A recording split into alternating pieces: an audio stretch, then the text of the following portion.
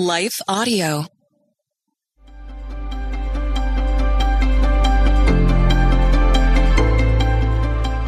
Welcome to the Crosswalk Devotional.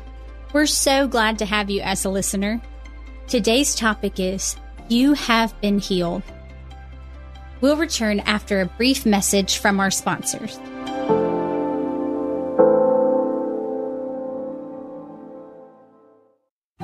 What impacts you every day?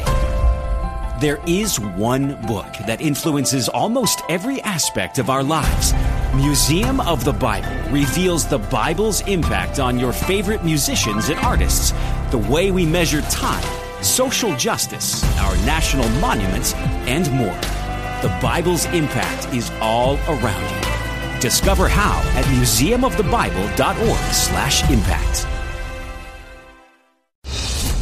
Well, good day to you. It's Joel with The King Country, dropping in to let you know that our brand new film, Unsung Hero, is in theaters now. It's Luke here. We've teamed up with the creators of Jesus Revolution to bring you this adventure of a lifetime. It's a powerful, true story about a family uniting, growing in their faith, and facing the impossible together. In theaters now, unsunghero.movie for more information. Rated PG. Parental guidance suggested.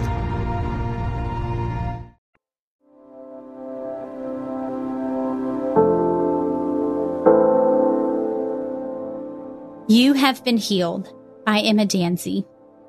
1 Peter 2:24 says, He himself bore our sins in his body on the tree, that we might die to sin and live to righteousness.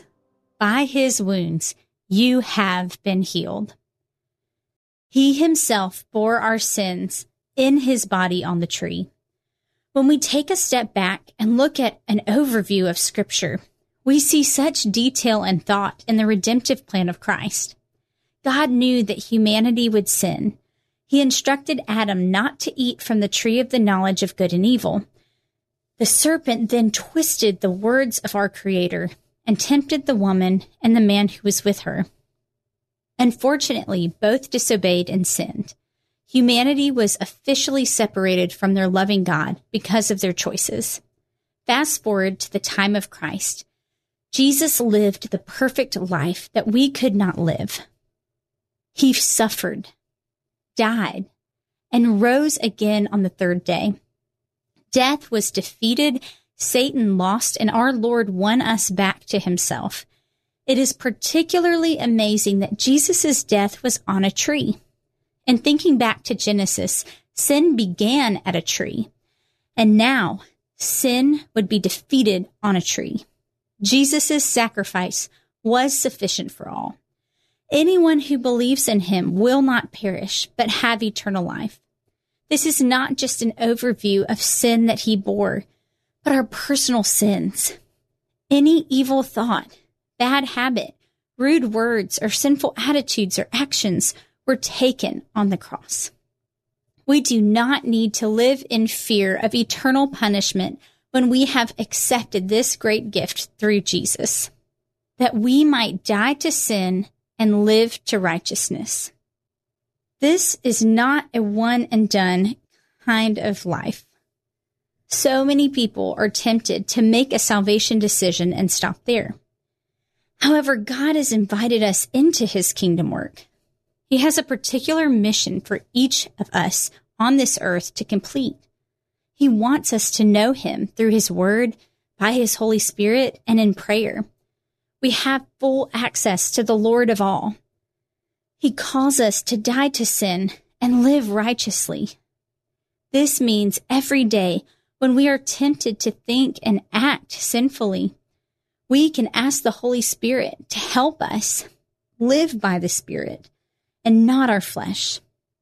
This means that we are continually open to the conviction of the Holy Spirit. This means that we are relying on God to help us to navigate hard decisions and representing him well. The Lord does not require perfection from us because we have already failed. This is why Jesus came. Jesus took our place. God does, however, invite us to live lives that model Christ through the Holy Spirit as a witness to those around us. By his wounds, you have been healed. Ultimately, the worst diagnosis we could get is eternal death and separation from God. Unfortunately, this was everyone's fate. However, by Jesus' wounds, his death and resurrection, he has healed and set us free.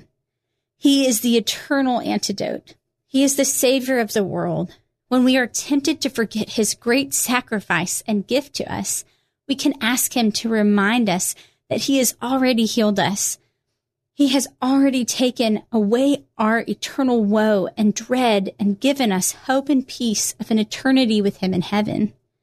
We can have calmness of mind.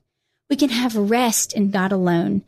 Jesus' sacrifice was once and for all. Hebrews 9:26 says, "Otherwise Christ would have had to suffer many times since the creation of the world. But he has appeared once for all, the culmination of the ages, to do away with sin by the sacrifice of himself."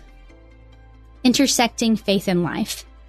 How does thinking about Jesus' sacrifice on a tree put you in awe of God's redemptive plan from the Garden of Eden?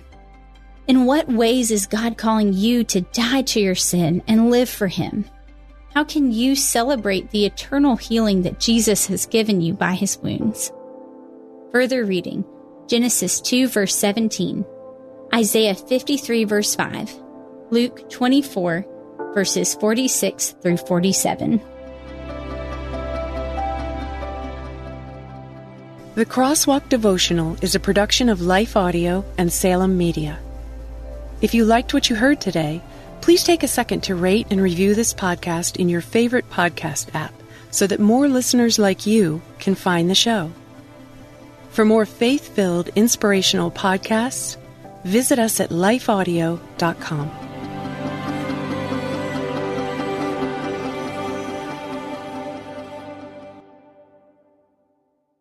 Everyone wants to change the world. Capital Ministries is doing just that, one heart at a time, by creating disciples of Jesus Christ among political leaders in the U.S. and foreign nations. For more than 25 years, founder Ralph Drollinger has written Bible studies specifically for public servants. Study along with us and learn what the Bible says about capitalism, communism, abortion, same-sex marriage, and other contemporary issues. Subscribe and follow us at lifeaudio.com or search Capital Ministries on your favorite podcast platform.